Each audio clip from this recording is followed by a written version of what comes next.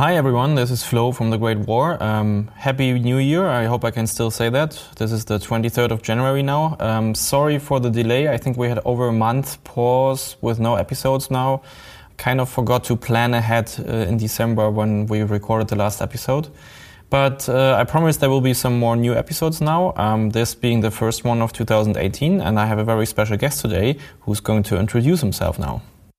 Hello, everyone. I'm Tanveer Kalo. I'm a senior at St. Lawrence University in New York.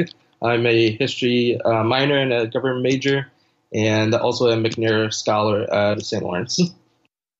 Tanveer, you told me we got in touch because you worked at you did an internship at the WW1 Centennial Commission, which, by the way, has a very good podcast. You should all subscribe to. And during your internship, before your internship, you discovered something, and then you started a whole research process about a very interesting subset of American soldiers. Can you tell me more about them? Yeah, so at the commission, I investigated about Dr. Bhagat Singh Thind, who was an Indian that immigrated in the early half of the 20th century to the United States and served in the U.S. military during World War I. And my supervisor at the time during my internship, Chris Christopher, encouraged me to find more about him. And I did, and I came across the South Asian Digital Archives website, which had digitized copies of Young India, which was a publication during World War I by Indians. And their August 1918, October 1908 issues had 6 photographs and also the names of Indians that were serving the U.S. military during this period. And I was fascinated by this, and I used AncestryInstitution.com, which we had access to through my internship, and I investigated documents and related to military service, but also their lives through censuses, naturalization records, and really pieced together their life stories, I was just amazed by that. We had Indians more than 100 years ago serving the U.S. military. So this became into a historical database, which I created at the Centennial Commission. I'm still updating, adding more to that database, but also publishing a few articles on the subject matter, and also currently investigating this topic as an independent study through my university. Oh, that's really cool. So there's a lot of topics, interesting topics we can talk about now. Maybe first of all, what did you find out about the soldier? Or maybe first, before you start with that, how did you even come across him before you knew how to search in the databases and everything? So I'm a history buff, and I, from a very young age, I wanted to know a little bit more about my community. I'm an Indian American first generation college student. So I wanted to know, what is our presence here in the United States? How far do we go back to? And there was this, so I just used Wikipedia in like middle school, high school, just to see, get some ideas and information. And I came across Bhagat Singh Thind. It was, I believe the entry was Sikhs in the U.S. military, and had Bhagat Singh Thind in the U.S. Army uniform with his rifle facing the camera. And I was just blown away. And I really didn't think about it until I came to the commission. I was like, well, there's this one soldier, maybe we could investigate it. And so the commission was really helpful in helping me push my research, but also encouraged me to find more and more. So they were really helpful. And the database, Ancestry Institution, really came together in terms of collecting more information and also piecing together their military service of these soldiers, particularly Bhagat Singh Thind, which is also a unique figure on its own.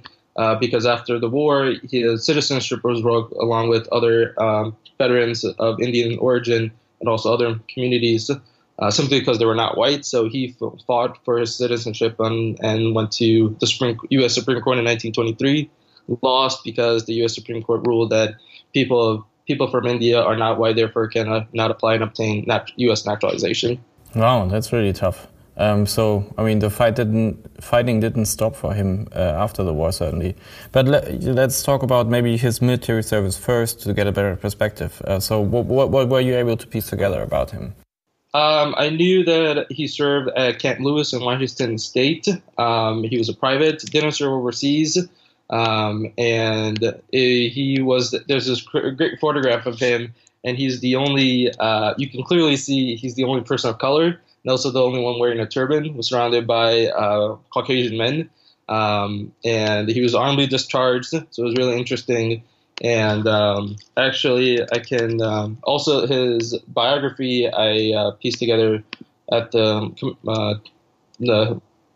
website for the World War I Centennial Commission. And he basically entered when the United States entered in 1917. He enlisted, and he was reached the rank of acting sergeant. Started as a private early on when the war ended, and so he didn't really serve that long in the war, and it was basically in the one of the depot attachments at Camp Lewis.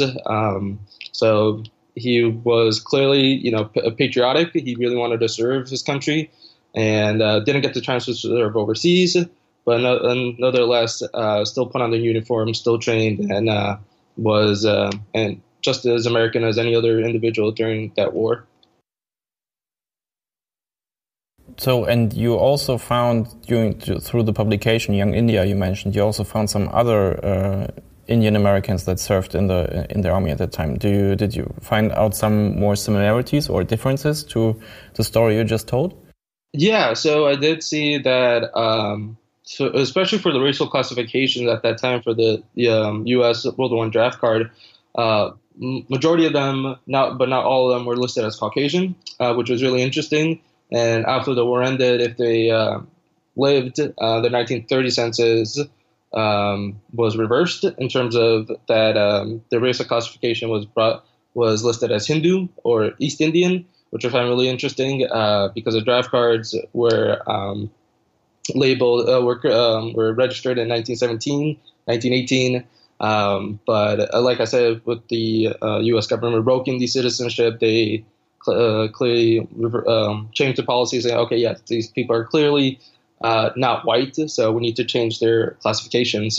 So things like that. And a lot of them served on the West Coast and Camp Lewis and other bases, and also in the South, and also as well as Camp Upton in Long Island, New York, which was really interesting.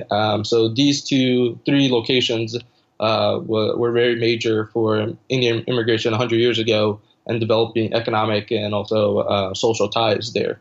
Do you know what they, you said there was this publication which is called Young India, which kind of rings a bell for me. I think we used that name when we did our special episode about India. So in relation to, independence movement and that kind of like self-determination movement in India, do you know if for what reasons they immigrated to the U.S.? Did this self-determination movement have anything to do with it? Yeah, so a lot of them came for economic reasons. Bhagat Singh Thind and some of the soldiers as well came for higher education. Bhagat Singh Thind wanted to become a scholar of religion, and he went to the University of California, Berkeley. So it was mostly, for the most part, economics and education. And a lot of them were really were still connected to their families and their communities back in India, and they really wanted to continue the independence struggle, and they wanted to do so at home because of their connections and the opportunities they could have here, and really try to promote the independence movement and the independence struggle in the United States, possibly getting support from the American public or the American government. There was this Indian Revolutionary Party called the Ghadar Party, which is based out in California and the West Coast, that was really active in the independence struggle. And they also, Suruchi Mohan, which was a person that I worked with on this project, she focused on the Hindu-German conspiracy out on the West Coast, which was really fascinating. I had no idea about that. The Ghadar Party and the other Indian revolutionaries getting support from the Imperial Germany to disrupt British war efforts, and also, an extension of that, possibly getting Indian independence. So it was really interesting. And then being caught by U.S. authorities with the help of British intelligence was just fascinating. So this piece, in Young India, was a call to the American public, but also the Indian American community to pay attention to the what's going on in India, and also promoting that independence struggle, and showing that also Americans by highlighting the service of these soldiers, the Indian American soldiers that were fighting the U.S. military at that time. So it was a lot of moving parts, a lot of multifaceted process and components for the at least for the Indian American experience during the First World War. Yeah, the Hindu-German conspiracy sounds a bit like the light version of the Zimmermann telegram and everything. I know that the Germans had, as early as 1914, they had always had these grand ideas that they, just with a little bit of nudging and some very limited military resources, we can get all the peoples across the globe to rise up against the British overlords. Starting with the jihad in the Ottoman Empire, and they also tried to do the same thing in Persia. And there was an expedition to Afghanistan, and so on and so on. Right, and also supporting the Irish Republican Army, Indian revolutions in the United States. So they had their hands on everything as much as they could. Yeah, you can see a pattern here. That's very interesting, definitely. So you found all these kind of moving parts and everything, and I think a lot of our listeners here, and we also get these requests a lot in the YouTube comments, is how do I even start researching something like that? You had a name, and like where do I start? Like if I have a relative or even just a photo or a name. Right. So you can use Ancestry Institution, but that's a subscription, so you have to pay for it. But even if you have like close by like a National Archives or any kind of museum or historical society, they're more than willing to help you out based on where you are. So that's what I was lucky enough to be at the commission and get access to the AncestryInstitution.com. But I also got connected to the Library of Congress and National Archives to obtain more information and more access to these files. So I definitely think it would just be a matter of just looking at your local library, even, going to see what kind of sources that are available for you to use to investigate. And you would be surprised on where those, that simple tasks of just going to a library or just contacting someone through email at the archives could lead you. And it's just phenomenal that, there's a wealth of information out there, and most of it is digitized. We're living in an age where, technology is continuing to expand and be resourceful to us in a number of ways. So you don't even have to leave your home to get access to some of these documents and other information. So it's just it's a incredible the time that we're living in for being able to gain access to information. Cool. So basically, it's kind of like a detective work. That's right. Absolutely. Yeah, investigation, and I like to think I'm a historian in training.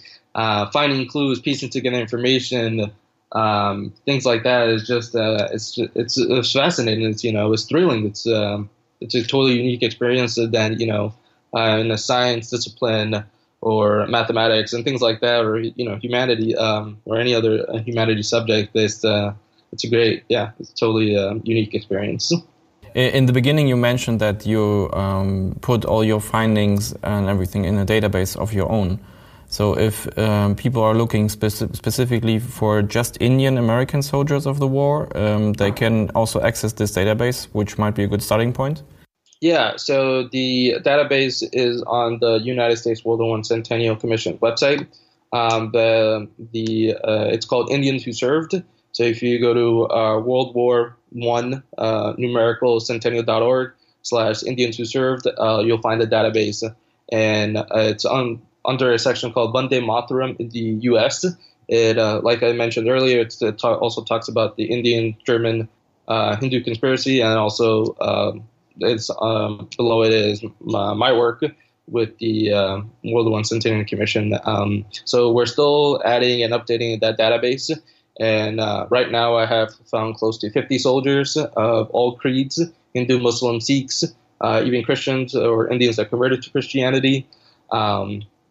And they're settled all across the United States, far as Massachusetts, South Carolina, Texas, Florida, Montana, Missouri, so all over the United States during World War I and then also post-World War I. Great. Of course, I will put the links to that in the description of the podcast, so you can find them right away. Is there anything you want to add that I didn't ask? I definitely think this is a very unknown history of the Indian American community in the United States, and also and then the question becomes, so what, right? And so what, and the question to that is, one, Indian immigration, it challenges the general assumption that Indian immigration started after 1965, and also shows that the Indian American community that has also contributed to the development of America as a nation, but also as in the military. So they're just as American as anybody else. So I'd also encourage, if there's any people in the United States that are Indian and that had probably have a history in the United States, that might know any relative they have that served during the World War I, I'm more than willing to hear about it. I can be reached at tkalo14 at stlawu.edu to talk more about this. Yeah, absolutely. I will also put a contact for you in the podcast description. This is a great project, I have to say, and it's really great to see that this kind of trend of very local, very specialized history still is another puzzle piece in understanding this global conflict. And I like, for me, for example, when you contacted me, I also had no idea about this topic, and I was very curious right away to learn more about it. Did you, by the way, ever meet or hear from any relatives of these soldiers? Or did you? Yeah. So I did hear from one particular person named Rahul Gujral. He's based out of Texas, and I found his great uncle on his mom's side, Colonel Pashupati Joseph Sarma. He's buried in the Arlington Cemetery, and he found my work, and he was just blown away by it. And then he provided more information about his great uncle, and then also a photograph.